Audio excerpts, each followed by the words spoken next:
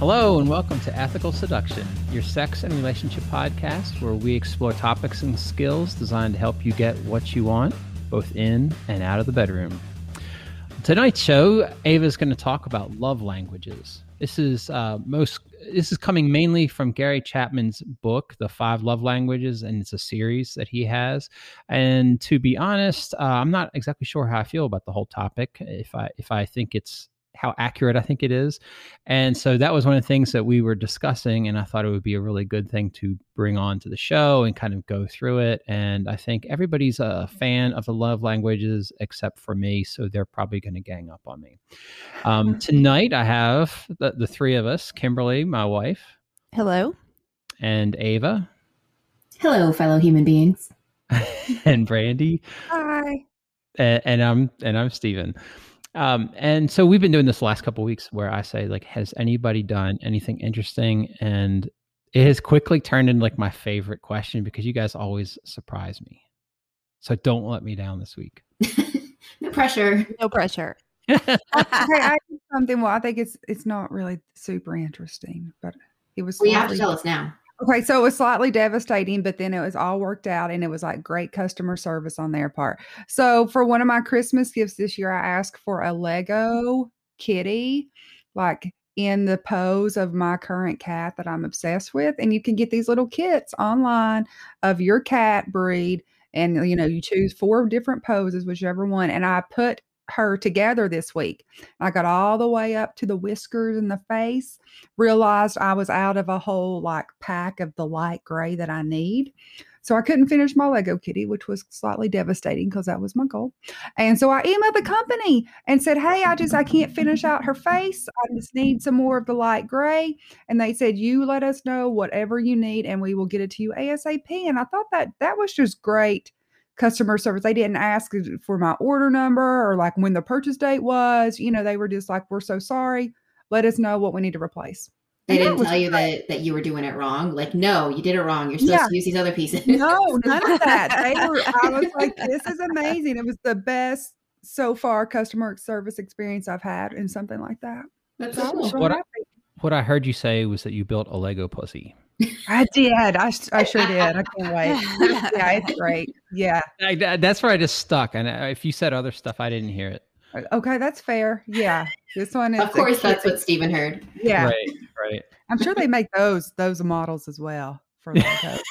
I'm sure there's some site for that. Now I want to. Google search right now. Anyway, there you go. That's what I do. Anybody else interesting? I literally read the entire 5 Love Languages book earlier today in preparation for our talk tonight. So that was my highlight. Oh, that's great. Wow. Well, let's jump into tonight. Ava, I will turn it over to you because you're going to kind of lead us on the whole love language thing. Cool. Yeah. Okay. Let's jump right in. The first thing that I wanted to kind of talk about is just what is love and what are love languages, and just kind of preface our conversation with that a little bit.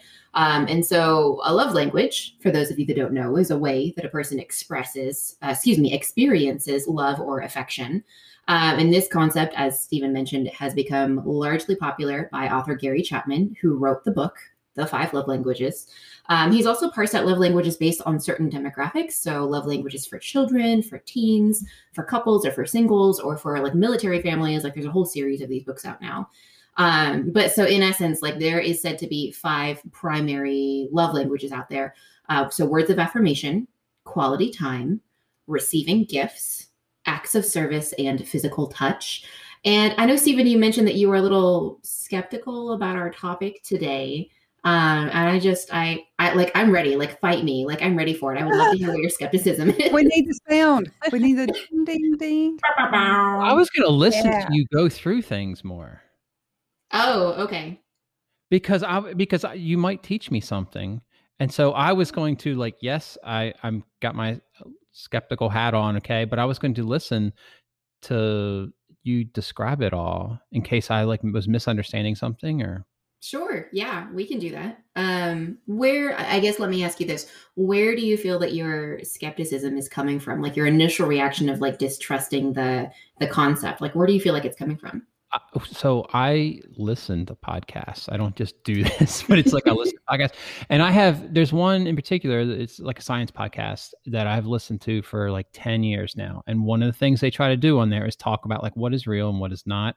And a lot of times it's like it comes in and the issue is kind of complex. Okay. So on that show, I just remember them making some kind of comment about like, yeah, the love languages. It's like everybody knows it, but I'm going to say like, how accurate are they? How, are they real? Mm-hmm. So I did do some research, which I will share with you because I wanted to say on getting ready for this. I really didn't know, like, I just heard that comment. And so that just kind of put this like red flag in my head. And so I wasn't exactly sure. So I did do some research on the topic. And so Stephen, have you ever taken the quiz, the actual love languages quiz?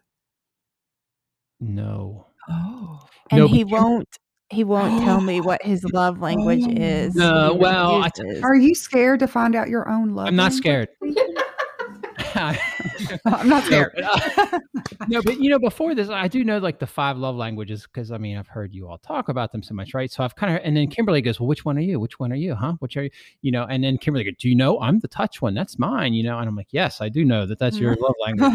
But as far as my own, I forget, what are they? Touch, words of affirmation, gift, quality time, and acts of service. Acts of service. So just without taking a quiz, which one of those is most appealing to me and do I think describes me? I'm not exactly sure. So I don't know if I'm like a bit of a blend, which that would make sense to me because I don't think, we're not all like one thing and that's it. But I don't know that anything jumps out at me as definitely me. So maybe Kimberly, I need to what would you say if you had to guess what his love language was since he's not taking the quiz? I feel like quality time. Maybe. I was going to say acts of service because he always gives such like great like feedback and communication and checking in and stuff. But I don't get a lot of quality time with you, Stephen. That's totally Kimberly's. So I would say acts of service too. See, I would say like, and I was thinking about this earlier, it's like I really value relationships. Okay. So if I die tomorrow, I would have to say like I feel like I have really good relationships like with Kimberly and my kids and things like that. And so like if I was to die tomorrow, like what would I be missing or whatever? It's like I would be pretty happy. I'd be like, man, that sucks that I'm dead now, but I had these really good relationships and that was like, I'm going to say good quality of life. So in my mind, I kind of equate like your relationships, how good they are with those around you, your family and friends and all that is like sort of a quality of life kind of thing. So I do value the relationships very well. And I feel like that's not a love language exactly, but that could be acts of service that you're doing to make those relationships so good. But anyway. Yeah, but maybe I'm just honestly just not really sure which one is mine. So maybe I just need to take a test because I do feel like it's like, yeah, they're all sort of important in different ways. And I do know like touch is probably not it. I love the touch, but it's like, I look at Kimberly and man, she's like, hey, do you want to touch whore? Yeah. And so that matters a lot to her. Okay. So that one is not as strong in me as it is in her, but the other ones, I kind of feel like I'm sort of a bit of a blend and, anyway, I'll save the rest. Like I do, maybe we can come back to this at the end because like when I tell you what I kind of found when I researched my skepticism stuff, maybe it ties back in with how I feel, I guess. Okay. I will say the one thing that I want to say in regards to you, Stephen, or to anybody else that feels any amount of skepticism about these 5 love languages, I would say that, this book it's not the Bible, right? It shouldn't be anybody's Bible. It is a set of tools that you can put in your toolkit for how to like work on improving your relationship with other human beings in the world, like primarily romantic relationships, right? And so I would say that like as far as say like science behind like, is this real? Is it an actual thing? Like, does it actually work? It might work if your problem happens to be rooted in something that falls under these 5 categories, right? But we're human beings, we're complex individuals, and like this may or may not cover everything out there. Does it cover everything out there? I kind of doubt it. we're a little too complicated for that, don't you think? But that's my 2 cents about skepticism. Like it may not be real scientifically per se, but this is a great set of tools to put in your toolkit when it comes to improving your relationships. Yeah, and that's how I've kind of felt like looking at it. So that's where I want to see where you go with the whole thing, but I think that's what it end up being. Okay, cool. Okay, so we talked a little bit about what love languages are. I also want to touch on like what is love. That might seem like a really dumb question, but we're going to talk about it anyway. Oh, pick me, Stephen. What's love? Okay, so I just have to. Sorry to interrupt again. I've thought about this, and it bothered me for like a full year where I was on to something of thinking like love is neediness, right? It's like, and there's this connection, and I was like, well, that's not exactly it. Like it was an unfinished thought, right? It took me a whole year, okay. But at the end, the way I think of love, okay, is love is not like this magical thing, like I'm sending, oh, I give you all my love, my kids, my undying love. Like it's not that. Like I don't think it's that, okay. So I was like, what exactly is it? And so in the end, I do feel like it's a little bit of, I'm going to say, related to neediness, but in a healthier way. Okay. So it's like with, say, Kimberly and I, if I'm saying like, I love you, what I envision saying is like, I admit to myself and you that you are really important to me. Like sort of like I need and want you in my life is sort of what I'm saying. Like, I love you. You're really important. You have a lot of, I don't want to say power, but like power, influence, all that kind of stuff over me. So it's like love sort of is me saying like I need you. Oh my God. I'm sorry. Kimberly's over here making these faces. It's like, it's me saying like, you're really important. I'm like, oh, power. Yeah. Well, and it is. So I think that's what the love is when you're admitting like, oh, like I'm really feeling this, like this person's really important in my life. I need them in my life. That, so it's, if it goes too far, it's needy. If it's healthy, it's like hopefully both people are on the same sort of level or close to it, where it really is kind of mutual. And I think then it feels good. When it's out of whack and one person really needs the other person, the other one doesn't, it's like, that's where it gets weird. And that's when it's, that's when it's stalker time, because somebody's overkilling the neediness and things. I think you bring up a really good point about the neediness and how intense it is, if it's like a healthy level or not, Stephen. I remember reading through this book literally hours ago, earlier today. He talks about the controversy around what our like basic human like fundamental needs are, and how that's a little bit debatable that love could be one of our just human like emotional needs, right? But he does talk about how love can be a factor. It can influence other things that are acknowledged as human needs. And I don't remember what the 3 needs are that he quoted, but one of them was security.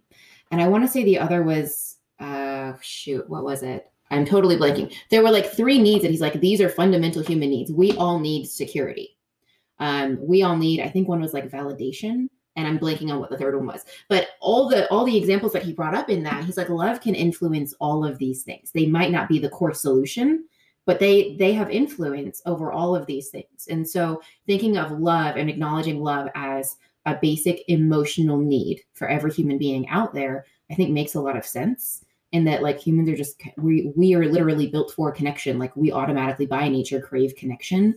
And so it's not a far stretch to say that like some form of love needs to be better fulfilled. That is one of our basic human emotional needs that applies to all of us. We're a social species of animals, and that's what I think is really cool is it's like, we're not selfish of like, oh, I'm only going to like, the reason we run into the fire to go save somebody else is because we are a social species, and we do feel that like, that's how strong that drive is to like help each other, because we have our chances of survival and all that are much better if we work as a group and help each other than the loner who helps nobody. That person dies off fast, because they're not helping anybody and they don't really have any support group. So it's like, I feel there is a really strong connection there to help people.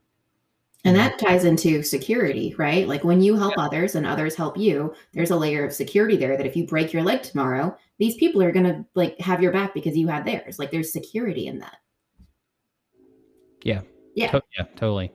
Okay. Let's back up for a second. You guys keep trying to like dive in head first. I'm like, wait, no, I want to talk about this thing first. So before we jump into the different types of love languages, we're going to talk about why these love languages are important in the first place.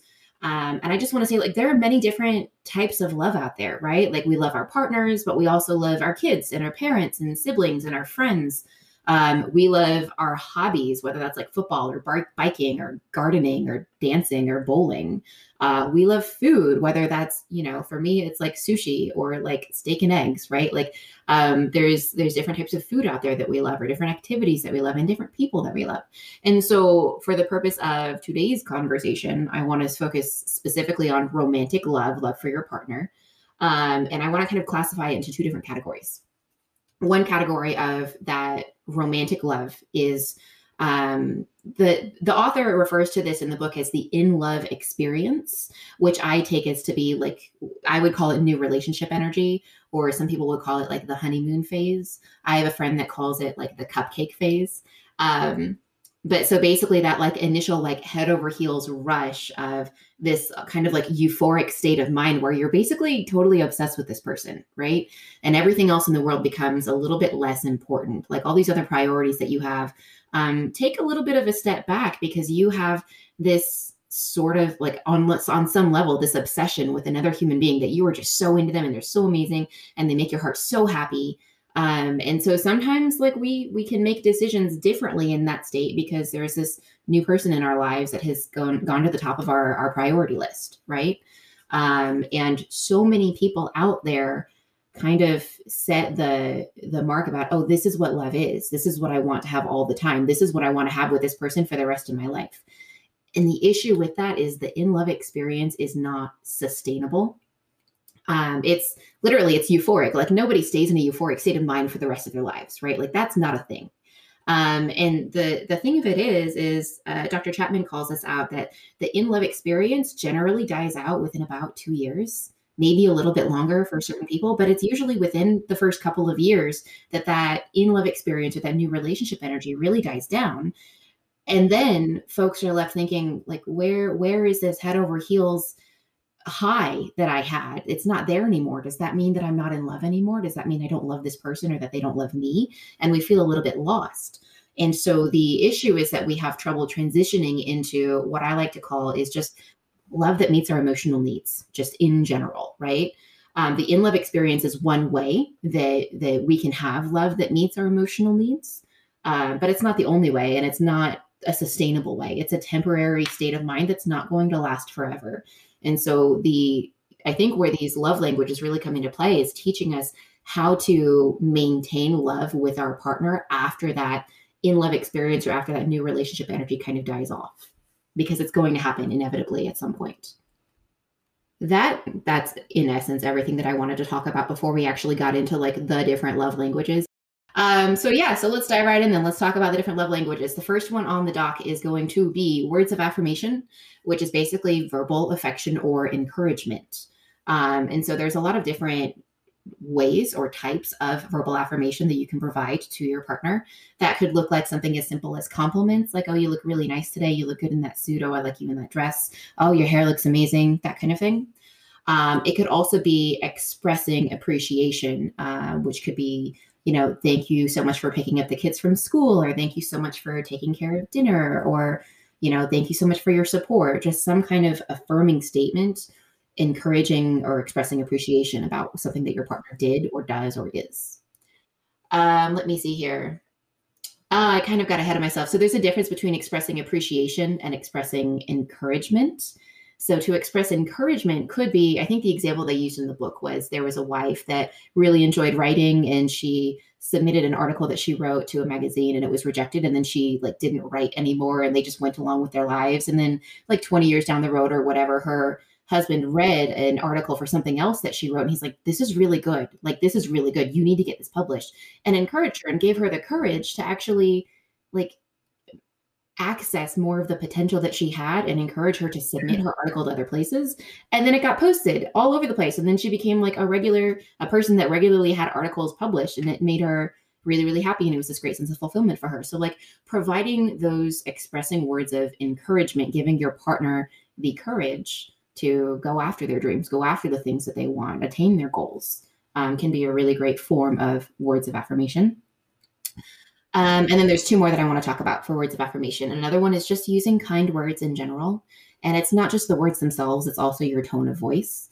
You can say something constructive in, something that you don't like about what's going on. You can say something constructive, but in a kind way, so that you can still fill your partner's love tank, is the way that the book refers to it. Like making sure your partner feels loved, filling their love tank, so that they feel the love and they feel fulfilled in their relationship.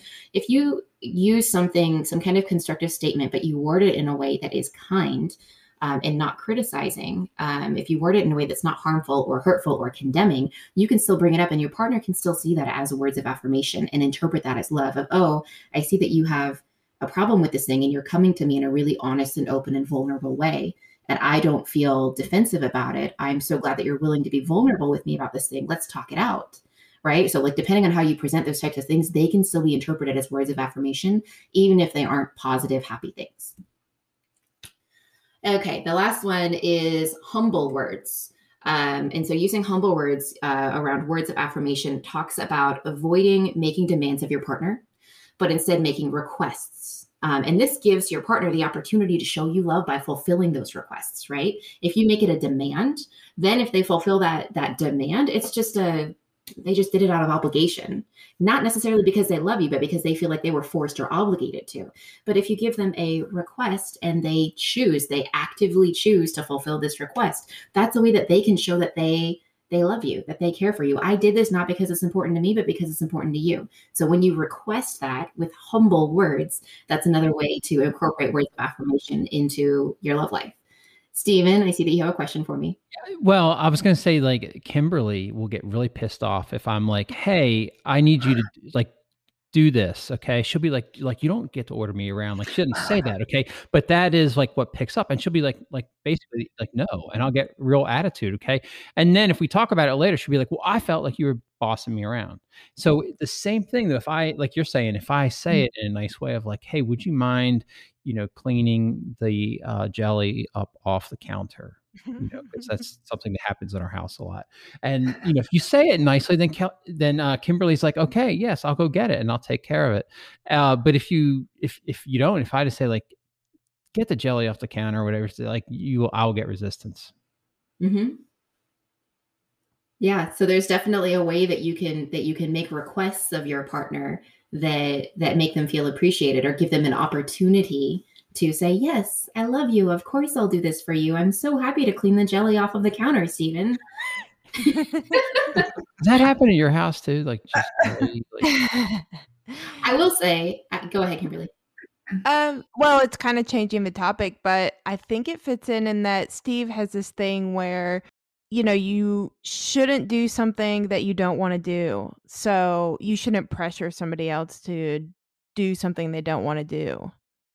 But who really wants to clean up jelly off the counter? Yeah, I do, because I like cleaning and stuff, but like most people are like. See, I would say that's Kimberly's the one who put the jelly there, so it's like, come on, you have to clean right. Well, I'm not talking about the jelly necessarily, but yeah, doing other right. Yeah. I think that's totally fair. Yeah. I will say in my case, my partner will clean the house with me if I ask him to. And that's pretty much the only scenario where that happens. And that's okay. Like, I'm fine with that. So like, was it yesterday or the day? I think it was yesterday. We were doing some chores around the apartment, and I said like, hey, can you go and wipe down like the mirrors and the counters and the sinks in the bathrooms? And he said, sure, no problem. And then he did a really half-assed job at it, and he didn't notice that he did. And so I called him out on it later. And like, once upon a time, it would have been like, dude, there's still like a ton of splotches and stuff on it. Like, did you actually wipe the mirrors down? Like, that used to be my reaction to that. And I've learned a few things since then. And so when that happened yesterday, when the same thing happened yesterday, I said, hey babe, so did you already do this thing? He's like, yeah. I'm like, okay. Do you mind if I show you how I would normally do that, just to make sure that we cover all of the splotches and that there aren't any streaks or anything? And he was totally open to it. And it didn't trigger like any kind of controversy or like defensiveness or criticism. It was just a thing that we went and we hashed out, right? So I think the way that you word things in ways that are more humble can have like a really strong effect on how it impacts your relationship. It can either take away, it can create issues in your relationship, or it can also strengthen them. It can like create a bonding experience even. Mhm. And then to add on the other side of that, if you chose to not address it at all and you were just silent, then that resentment's gonna eventually build up, and you're gonna feel like you have to do it because only you can do it the right way. I'm speaking from no personal experience here, obviously. Um, and so, it's just good, like what you said, just to kind of kindly address it and explain why it's important for it to be clean that way, and yeah, Yeah. that works best, yeah. Yeah. Okay, so let's talk about some ways that you can work on this particular love language if it's not your 2 cents, but it is your partner's 2 cents. I'm just going to take a couple of examples straight out of the book. A lot of the examples that I have today are going to be out of the book because it's all fresh in my mind. But I'd love to hear if y'all have other thoughts about ways that people can work on improving their language of words of affirmation. The ones that I wanted to highlight, the first thing that you could try is just make a list of all the things that you appreciate about your partner and add to that list. Use it as kind of a diary, words of affirmation for your partner, right? So add to it in the coming days or weeks, all the different things that you appreciate about them. And then make sure you share some of those with them from time to time, whether that's a daily basis or a few a week or whatever. Make sure that you're being intentional about thinking what do I appreciate about this person? And have I told that to them recently? And then another one, I'll just share one other. I really like this idea. Keep a notebook where you write down words of affirmation from others that you hear. So whether you hear something that your friend says or a family member or something you hear on a TV show or a movie or something like that, you're oh, that was totally words of affirmation. I'm going to write that down. I really like that. And then later on down the road, you'll have this book of stuff and you can read through it and say oh, this really resonates with me. This one totally applies to my partner. Let me put this in my own words and use this with them, next time I see them. I really like the idea of that one because I personally struggle a lot with words of affirmation. Mm-hmm. Do y'all have any thoughts about ways that folks can work on improving this particular love language? Well, what I do a lot of times is I try to pay attention to myself. Okay, so if it's if I'm trying to communicate why I'm going to say Kimberly impressed me with something or why I really like her or love her, I just try to figure out what am I feeling? Why is she impressive? What did she do that was really cool today? And that just gives me, at least me, it gives me the material of what to say. And I think I mentioned this when the kids were younger. I don't do it as much anymore, but when they were younger and maybe putting them to bed, I would always try to tell them what they did that was so cool that day, and that just gets you in the habit of being aware and being conscious of, hey, my kids did these really cool things, honestly cool things. So it's in some ways, I'm going to say it's a way of just talking honestly to other people about what you're noticing in them. And so just noticing, I guess, is the technique. I would say just notice what is cool about the person. What do you like about the way they dress, the way they act, the things they do. And if you just notice those things, then I think you will have your material that you can then use to kind of give compliments and tell them why they're important. I love that. Yeah. I think one of the human needs that Dr. Chapman brings up in the book was validation. I mentioned that earlier. And I think that what you're saying right now, Stephen, ties into that a lot of you noticed something that was awesome about this person. So when you say, hey, you're so awesome, you're actually giving a specific example of I know you're just going along your life, living and doing your own thing, but you're awesome. And I see you. And here's why, I have proof that you are awesome and you are significant, you matter. And just really just validating the beauty of who another human being is. Yeah. Yeah. And real fast, just to say you're awesome doesn't have a lot of weight to it. But when you say you're awesome and you give the examples, that has a lot of weight. Then it's totally believable and the person knows. So yeah, always add the extra. Yeah, here's the proof. Yeah. Cool. Okay, let's move on to the next love language, which is quality time. This one, I don't know that I would consider this one to be my primary, but it's definitely important to me. Quality time is basically undiluted attention to your partner while you're spending time together. So that's not you're both sitting in the same room, texting on your phones or watching TV, idly making small talk, right? It's actually sitting down and making eye contact and giving them your undivided attention and vice versa, and really connecting with them and spending time with them. And so there's a few different examples that they bring up in the book about this. There is quality conversation is the first one. And that whole concept is around listening to understand rather than listening to respond. I think the book itself says that most people figure out what they're going to say in response to another person within 17 seconds. Like before you even finish whatever it is that you have to say, the other person knows what they're going to say next, right?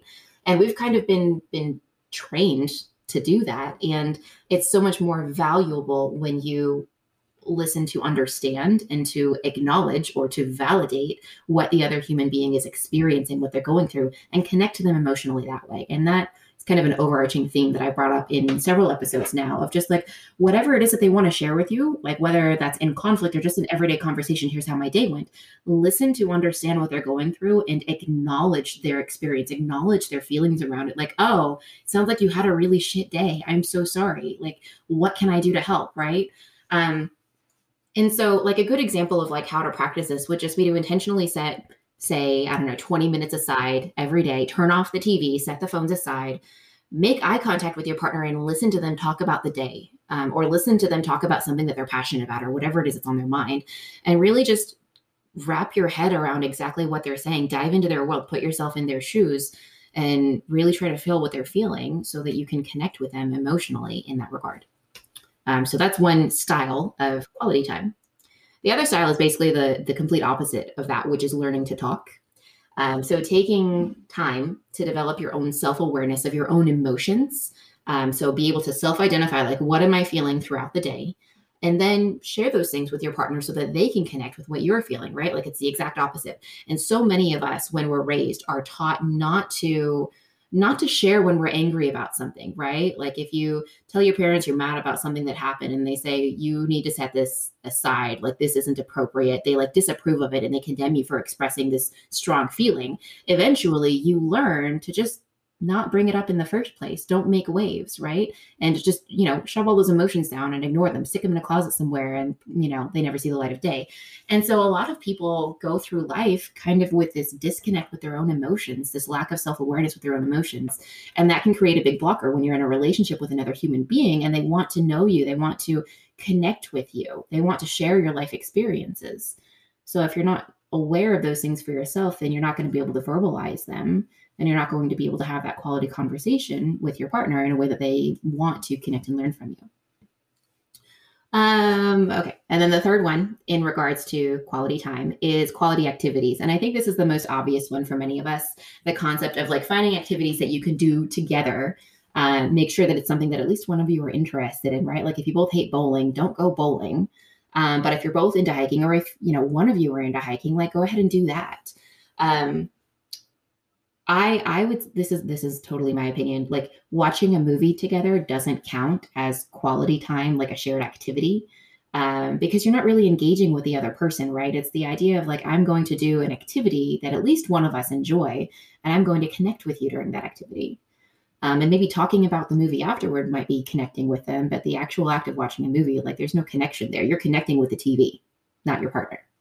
My 2 cents. What comes to mind for you guys when you think of quality time? What does that mean for y'all?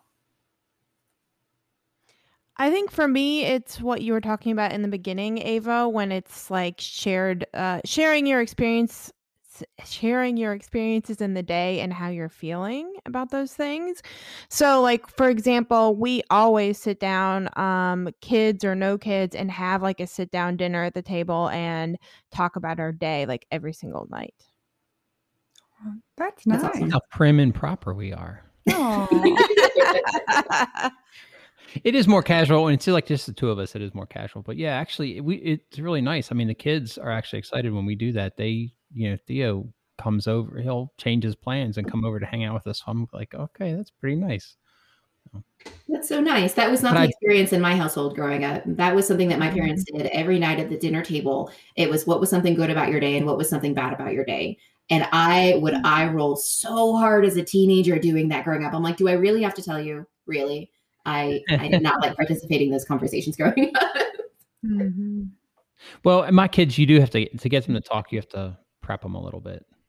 You have to talk about something they care about. It can't be like, if it's a topic they do not care about, like that's not going to go anywhere. But you get them on, I don't know, video games or something like that. And it's like, they will talk your ear off, and then, because that's something that they're passionate about. And they want to share with you. That's awesome. And even when you don't necessarily love say the video game itself or something like that, you do usually appreciate the passion that they have for it. That you get something out that way. Totally. I love that. Do y'all have any thoughts on how folks can work on improving this love language quality time if it's something that they really just don't need and don't understand, but their partner does? Just making the time? I think putting together like a structured time. So like every day at a certain time, we're going to sit down for however long and talk.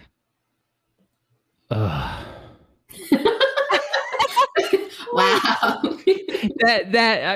That makes sense. Okay. In a lot of ways, but I do want to say this. Okay. That I have been in situations where that has been proposed, and it's like, it can be like Ava, like it can be painful when your heart is not in it, when it's like, like we have to schedule time and now it has to be 20 minutes that we have to be here. So if it ends up, the flip side of that, Kimberly, is if it ends up being like too structured or whatever, then it feels, it doesn't feel good. It feels what do you want to say, constricting and all that kind of stuff. So I would say just do it with a grain of salt. As long as both people are cool with that and want to do it, great.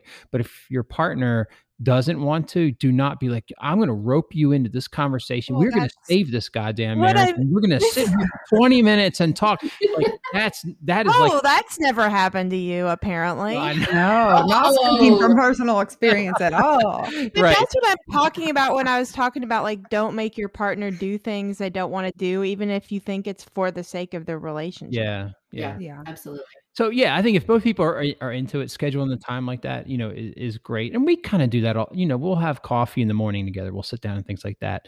But I don't know. I could see myself where if it's too rigid, it would get on my nerves. Well, I think that comes down to like the art of negotiation, right? Within any relationship, there's a certain level of negotiation. What's going to work? What's a solution that'll work for all of us? And just agreeing on what that is and just remembering to maybe stay flexible. Like if someone's really not having it that day, skip that day. Mm-hmm. That's okay. We can be flexible, right? Some examples that I wanted to bring to the table. Ask your partner for a list of 5 activities that they would enjoy doing with you. Just like what are some of those things? And then like just make a plan, like do one of those every month or every week, depending on how like substantial the activities are, right? You're saying these and Brandy's over there like taking notes, like, oh yeah, I'm adding that to my list. Yeah. You could also think of an activity that your partner loves, but you maybe don't care about so much. You're more neutral about. Like if your partner is super into NASCAR or gardening or whatever, like ask them if, maybe not on a regular basis, but hey, maybe like next time you're doing this, like, do you mind if I come along? Literally not because you're interested in NASCAR, but because you want to connect with them with something that they're interested in or they're passionate about, and you want to share a little bit of that space with them. Nothing wrong with that. All right, let's move it right along. So we have talked about quality time and words of affirmation so far. We are going to talk about receiving gifts next. And this one is really interesting to me because I would say in my younger years, like as a teenager and even early 20s, gift giving was almost definitely my primary love language. And after a while, I kind of look at it like, that doesn't make me feel good. Like I feel like I'm a materialistic human being and I don't want to be, right? So I kind of veered away from that. And I like actively tried to drive myself away from those habits for a really long time. And honestly, after reading this book, it's turned around on me. And I feel a little bit differently about the act of receiving and giving gifts as a love language.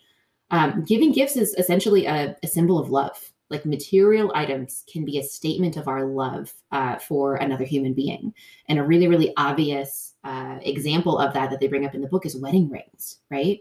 Wedding rings are a public statement for your love and your commitment that you feel inside for another human being. It's a statement to the world. Like, I love this person. This is something that we share just between the two of us, right? And if you think about it, not everybody chooses to wear a wedding ring or a wedding band. Some people don't have them at all. Some people, the day that they get married, that ring never comes off. Some people, they take it off for certain occasions or to like wash the dishes or whatever, right?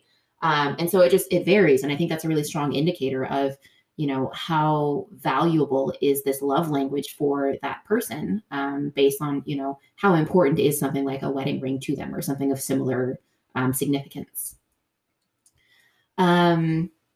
One thing that I do want to say about gift giving is that it doesn't need to be expensive. It doesn't need to drain your wallet.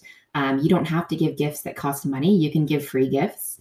Really fun example that they brought up in the book was, if you're out on a walk and you find like a smooth rock or pebble, and you pick it up and you bring it back home and you give it to your partner, and you could say that that's a symbol of the rough patches that have been polished smooth along the way as you worked through them with your partner over the years. Like that's a really like thoughtful, symbolic opportunity that I would never have thought of on my own. Or like there's an example of like if you find a really pretty feather walking on the beach, like that could be a gift to your partner as a symbol of them being the wind beneath your wings. Another example that they brought from the book that I never would have thought of myself. But there are like other things, like you could buy a card to say I love you to your partner, or you could just make one, right? I mean, find some paper in the trash and just write I love you on it and some like hearts and stars or whatever. Like it doesn't have to be fancy. It doesn't have to be expensive. And Kimberly is giving me a really interesting facial expression right now.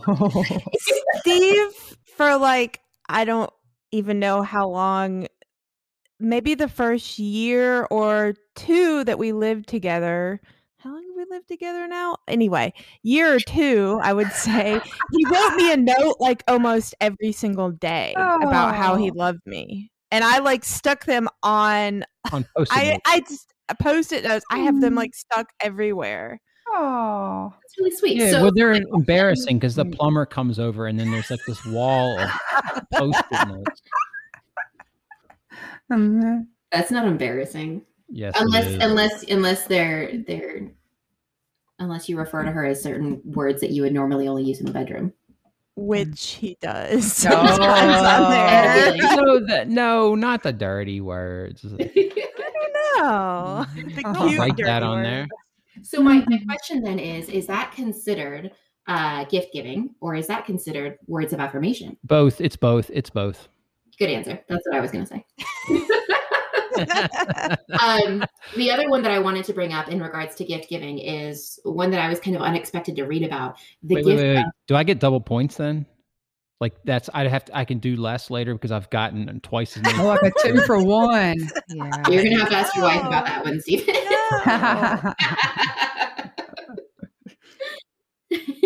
Okay.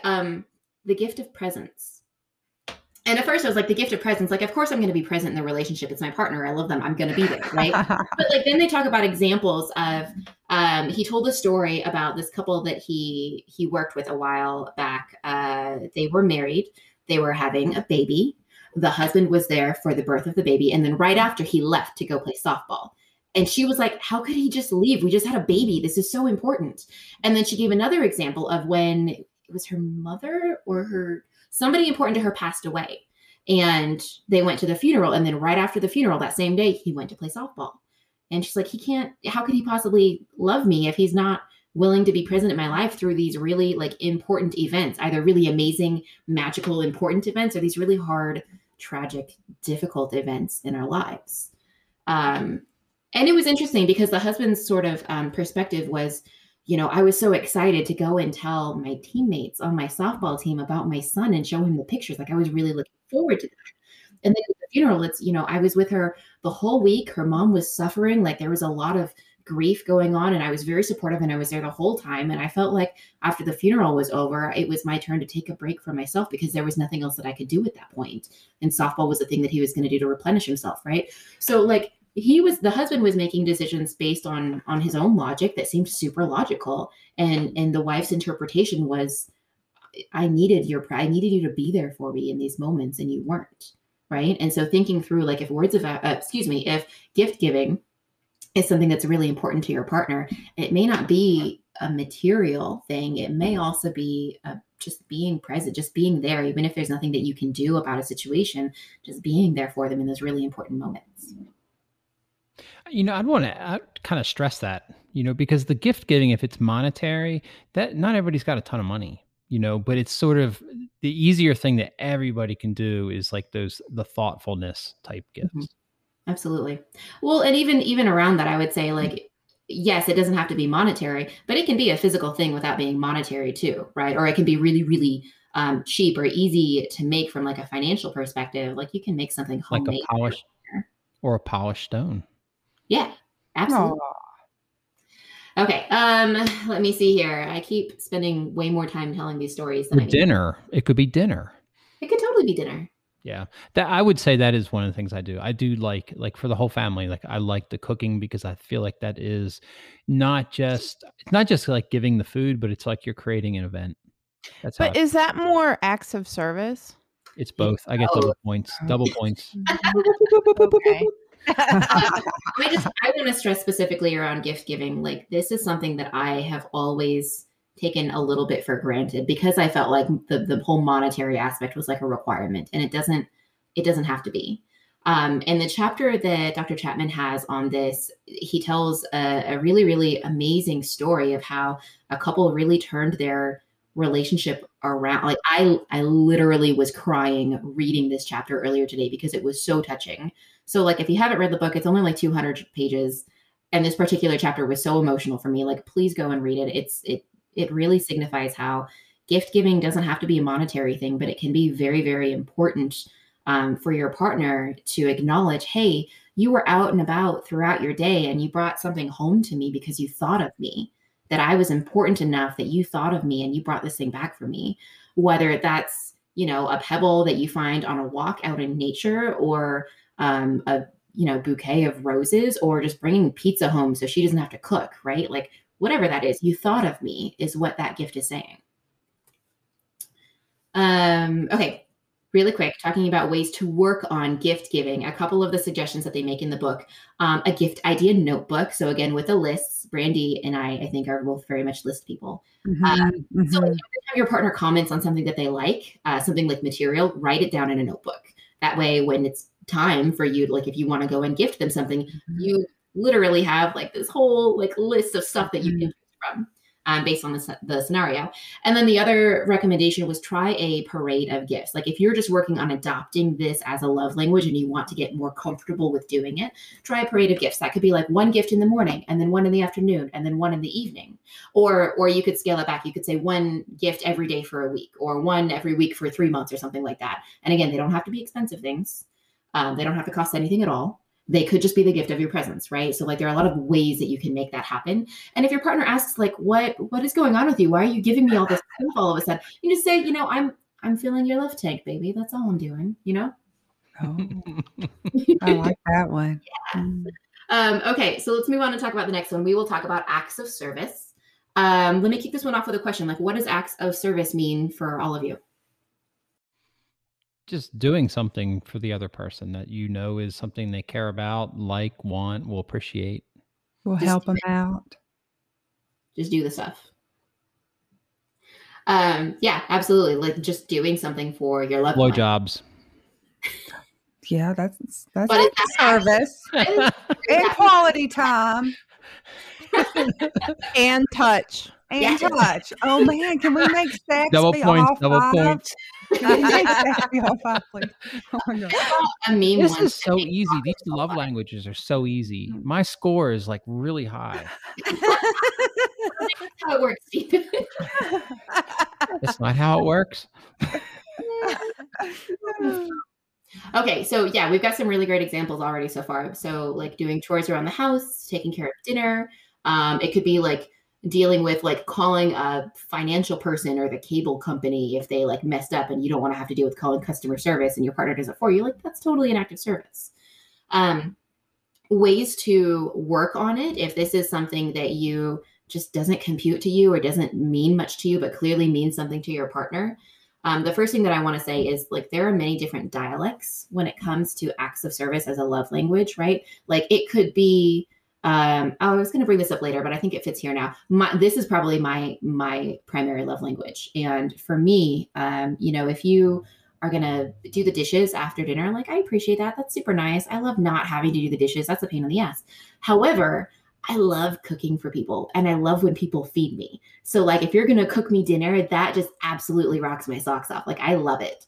The person that I mentioned that I hooked up with recently and then had a threesome with his girlfriend later, when I initially met him, like that first date, he cooked me dinner and I was so impressed. I'm like, this never happens. And it was so good. Y'all, it was so good. Oh, good. So like that particular dialect of acts of service, cooking, like that one's really important to me. But like cleaning is like, yeah, it's important, but not as important as feeding me. So yeah, just kind of acknowledging there are different dialects and just pay attention. That applies to, I think, all of the different love languages. I think it's just really obvious in acts of service because there's so many different ways that you can do an act of service for someone, and not all acts of service are created equally. The next one I want to mention is just to let go of stereotypes, like role stereotypes, like, you know, the wife cooks and cleans and the husband pays bills and mows the lawn. Like that's not, I think all of us acknowledge, like that is definitely not a rule. That's not even a guideline today, probably. But a lot of us model the roles that our parents modeled, right? And so even like subconsciously, we may not be aware of it, like whatever it was like for our parents growing up, as far as like acts of service goes, we may like subconsciously be adopting those same things without thinking about it. But the thing is that whatever that looked like for you with your parents in your household, that's probably would have been a little bit different for your partner and their parents in their household growing up, right? So let go of those stereotypes and talk with your partner about what help from you would mean the most to them, what's going to be the most valuable for them. So set the stereotypes aside and just talk about it. And then the next one that I wanted to talk about, as far as like ways to work on it, is just to acknowledge that if your partner is nagging you to do something or kind of criticizing you about doing something, like leaving streaks and spots on the mirror when you ask them to clean the mirror. Hypothetically speaking. Right. Yeah. Hypothetically speaking. Yeah. Really, this is your partner's sort of desperate way, not quite efficient way of saying that their love tank is low. This would be really valuable to me if you would do this. And sometimes if that comes off as nagging or criticizing, that's us asking for what we need, asking for you to fill our love tank in maybe not the healthiest or most efficient way. But at the end of the day, that's all that we're trying to accomplish. So acknowledging that like, oh, this maybe isn't coming off in a way that's super nice, but essentially this is what they're saying that they need. They're saying that their love tank is low. Then you can acknowledge that, tell them not to criticize you, and then be like, I love you. I'm going to go take care of this for you anyway. I know it's important to you. So there's that.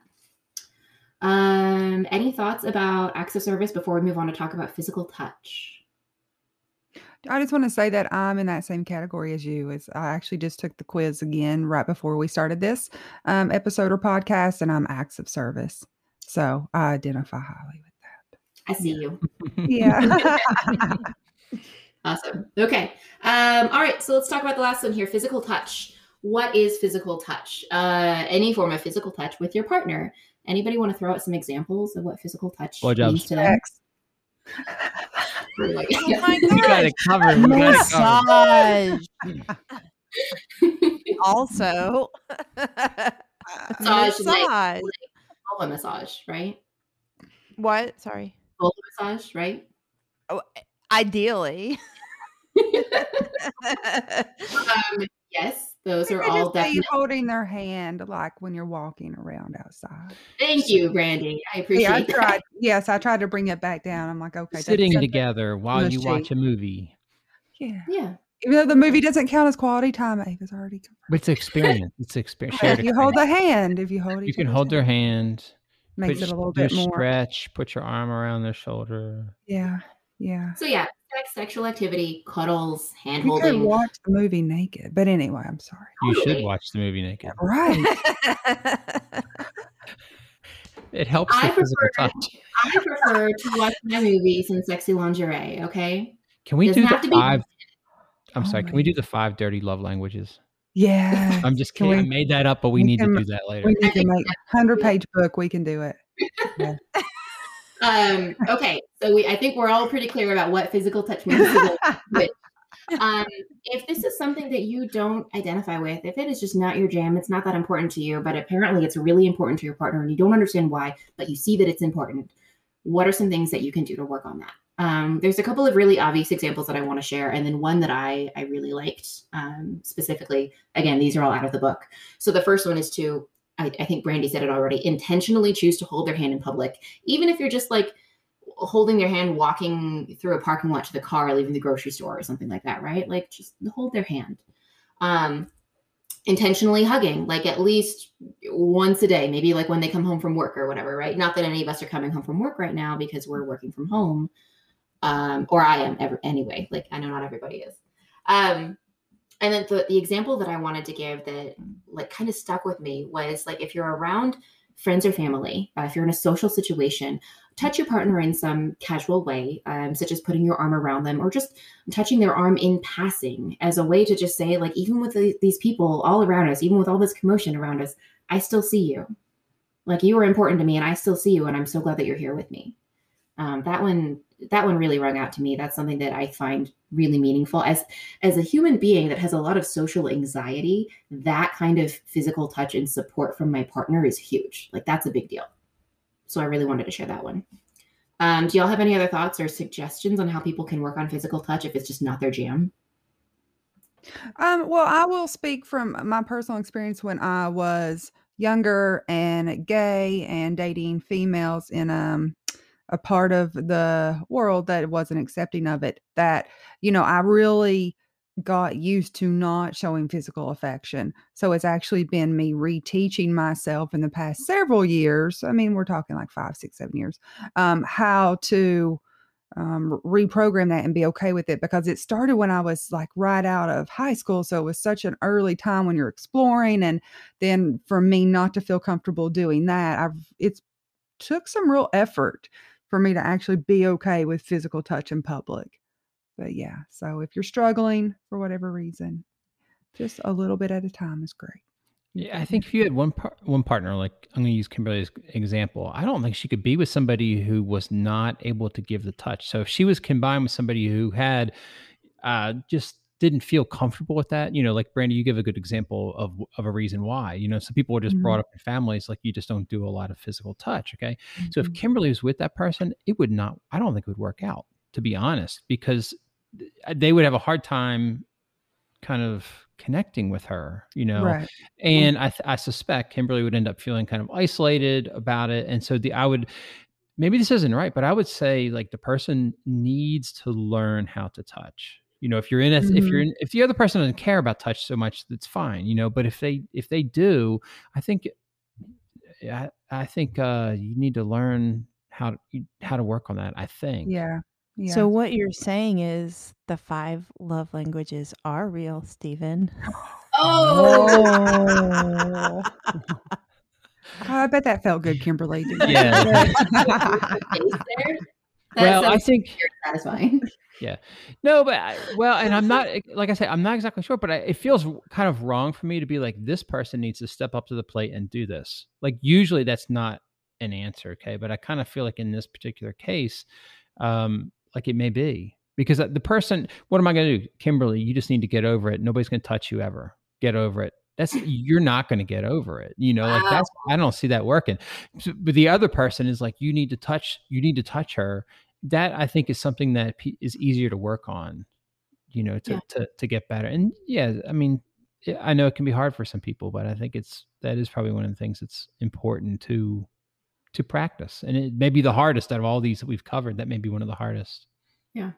I would also say that, like, this again comes down to the art of negotiation, right? Because there are different dialects, like I said, in all the different love languages. Like, so maybe in Kimberly's case, it has a lot to do with cuddling, but maybe handholding isn't so important, or vice versa, right? So talk about, like, what are the things that are most valuable? And if you're the person that's really struggling with this particular love language with physical touch, like, maybe just pick one of the things, whichever one is most important to your partner, or whichever one you are most comfortable with, and just like set a practice of that. Like, commit to doing the thing once a day or 3 times a week or whatever it is, for whatever the particular physical touch is that your partner needs, that you feel you're able to provide.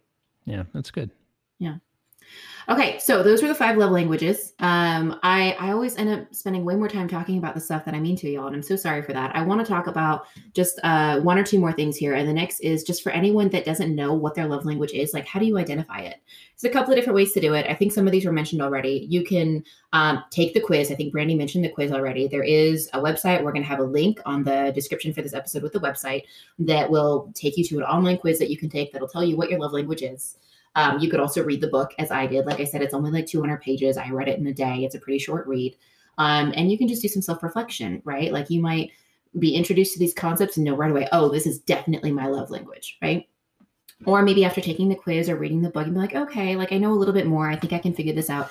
But for folks that are like, these just don't make sense to me, or I just don't know, or these are all like equally important. I'll say right now, I took the quiz recently and I scored like 35% on my top one and 30% on another, and then 20%. Like it was pretty even for me. I didn't have any that were super, super strong. And I would probably agree with that. Like all of these various love languages are important to me for different reasons at different times. And I would say that like once upon a time, it was definitely gift giving. And once upon a time, it was definitely physical touch. And those things are still important. But for me, acts of service is the one that's really taking the forefront for me right now, which is exactly what the quiz told me. But aside from those things, if you try all those resources and that's not working for you, there's a couple of suggestions that Dr. Chapman makes in the book. The first is ask yourself, what does your partner do or not do that hurts you the most? Because the opposite of that is probably your love language. If they are like super, super involved in their job and they have very, very little time to spend with you, and that's hurtful to you because you're not getting any of that, quality time is probably your primary love language. The next one is sort of the opposite of that. Like ask, what do you ask your partner for most frequently? What do you find yourself asking for most regularly? That's probably the love language that's most important to you. Whether that's, doing the dishes or making time for date night or whatever that might be. Blowjobs. Right, blowjobs. And then what is the last one that he suggests is what is the way that you most commonly express your love to your partner? If you are constantly doing service for them, that's probably a good sign that that's what your primary love language is. Let me see here. And then the last thing that I wanted to talk about is how real our love language is. What if I don't strongly identify with any one of these, which I feel like I talked about a little bit already. Like my quiz didn't show me that I was strongly for any one particular category, which is fine. Like we are complicated human beings. We don't all fit into just one personality type. We do not all fit into just one Hogwarts house, except I do. I'm totally a Hufflepuff, in case anybody wants to know. But that's okay. We're complicated, human beings. We are onions. We have lots of layers, and that is totally okay. You may need to work on like a combination of these for your partner, or your partner may need to work on a combination of these things for you, right? Like there could be lots of layers and lots of work to be done. I think that's part of the art of love. When you are out of that in love experience and in that post new relationship energy world, love is both a feeling and an act. Right. And the act of love will generate more of the feeling of love. So by learning these love languages, you can learn what behaviors you need to adopt to provide those acts of love to your partner. So you can choose the act, the verb of loving them every single day for the rest of your life. And that is going to help create that feeling of love in them. And hopefully they will reciprocate that and choose the act of loving you in a way that matches your love language. And that's all I have to say. Good job. Can I share that? Okay, this is if you're good with this, let me share some of the stuff that I found. Like I had my skepticism. Okay, let's do it. I'm trying to think of exactly where I want to start. So let me say it this way. One of the things, self-help stuff. I like self-help books and podcasts and all that kind of stuff a lot. However, I'm also aware that a lot of it, 50% of it is a bunch of talk fluff. It's nice.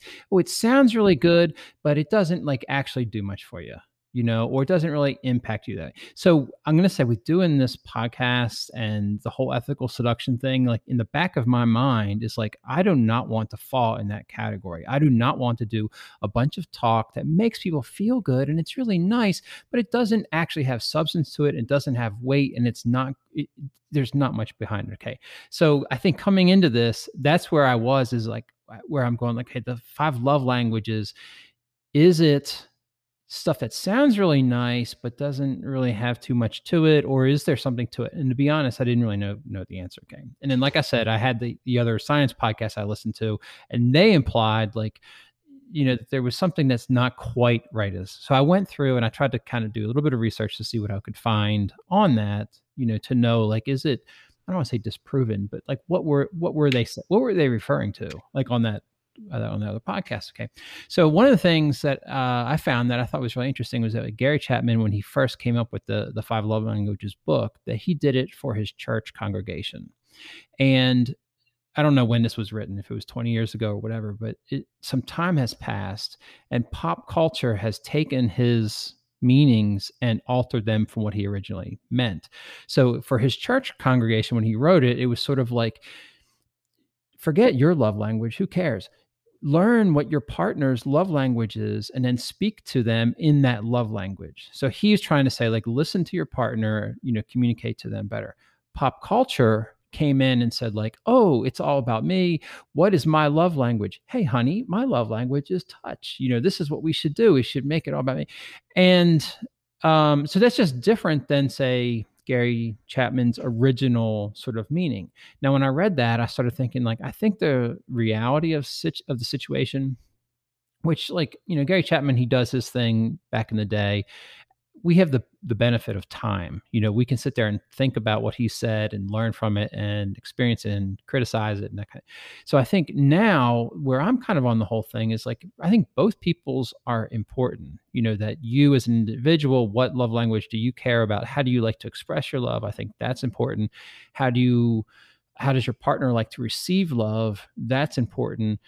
I suspect that one is not more important than the other. You're trying to look for a good fit between the two. And that's, so if you hate doing something, the other person loves it, say like Kimberly, the touch, if the other person hates giving touch, there could be an issue there, but you're trying to find, like, what is a good fit. So I think both of them are important. I think that's a little different than Gary Chapman's original, goal or opinion of doing the whole thing. But I think that's where it would end up, is that, be aware of yours, be aware of your partners, find a good fit. I did find an article from The Atlantic, and this is from Ashley Fetters of The Atlantic, that I think gets into, I was trying to find out, like, how accurate, how realistic are these love languages. And so Julie Gottman, she's a co-founder of the Gottman Institute, which is John Gottman, John Gottman started this in 1996. I know his name. He's a very well-known person. Anyway, Julie, his wife, they've been studying love and relationships and things. And she had this is going to be paraphrased, but her response to the love languages, she says, yeah, well, is it any wonder that paying attention to a partner's needs and wants and acting accordingly results in a better relationship? And I think that sums up where I kind of feel about him, is like, you have the 5 love languages. There wasn't any kind of evidence that I could find that showed that, hey, if you do these things, it's going to help your relationship. That's where they were like, yeah, that's kind of really iffy. There's maybe something people say yes, some people say no, but there's not like a quote scientific consensus on, disproving or proving these things. Okay. But then, Julie Gottman comes along and says, like, what you're really doing, what the love languages are really doing, is saying you're paying attention to your partner and you're working on communication. And so that part, I think, is where I like it from that standpoint. So I think it's like, is this going to save your marriage? This is not necessarily going to save your marriage. I don't think there's any proof that it's going to save your marriage. However, this gets into, like, good communication. And that's what this is really, I think this is really practicing good communication skills. And if you practice good communication skills, that should be a step in the right direction to helping things. I don't think it's necessarily going to hurt if you're practicing good communication skills. That's what we try to promote a lot, on this podcast. So I think but the idea of this is going to save my marriage, it's not necessarily, that's not going to do it. Like, you've got to have more behind it. And so I think that's what I had heard previously, is like, oh, if you just do these 5 things, that's the be all end all. And I don't, I think that's where it's like, no, that's not it. So I think it just comes down to really working on communication skills. And I would add to that, Stephen, that, like, that's all that these 5 love languages are different styles of communication, right? It's just a subcategory to the overarching theme of working on your communication. Yeah. So were you, Ava, and I know Brandy and Kimberly, were you all really liked these? I think that it's like, great. Then, use them. And for me, where I don't connect with them as much, to be honest, but I do connect with, like, well, I'm going to try to listen and communicate and pay attention and be aware and, learn and, and then try to connect. That's how I would say it. So I think these are really helpful. If the way they're worded out is connecting with you, then it's like, yeah, go for it. Use them as you can. Make them your own. Get double points. Combine things. Whatever works for you, Stephen. Double point. I have so much more that I want to say about the book, but like I could read about this thing for hours, so I'm good. If anybody wants to chat with me about the book, please feel free to reach out, like comment on our social media or email us, because I legit, like, I could talk about this stuff for hours. Try me. All right, that wraps us up for today. Thank you, everybody, for joining us. Next week, Ava is going to help us with different relationship styles. There's several we want to discuss so you'll understand them and pull ideas from the ones that you like. There's not like a one size fits all for relationship, and this is to help brainstorm and give people ideas. You can also check us out at ethicalseduction.com. I have modified the website once again, as I do every time, an update. I was updating it right before we were on the show. One of the things that I added was the button for voicemails. So if you go to like the homepage, there's a button on there. You can hit that button and that leave us voicemail. So if you have a topic that you would like us to cover, if you have a question, something like that, hit that button and leave us a message. And Stephen, if there's anyone listening that like heard something that we talked about today, but we didn't touch very like in depth on, if you want us to dive deeper into any of the stuff that we're covering, I would love to hear it. Like, please reach out to us, let us know, leave us a voicemail. I would really love to dive deeper into any part of the conversations from tonight or any other episode that people feel like they need more insight over. Please let us know what that is, or if there's anything we haven't talked about that you want to hear about. Yeah, thanks. Subscribe to us if you like what you've heard tonight, and that way we pop right into your podcast player. We drop an episode every Friday, and if you are so willing, we would love to get ratings and reviews from you all too. That helps us out a lot. But that wraps us up for today. Next week again is Ava with relationship styles, and that's going to be a interesting one, I think, that we can cover. So thank you, everybody, and we will seduce you again next week. Bye. Bye. Bye. Later.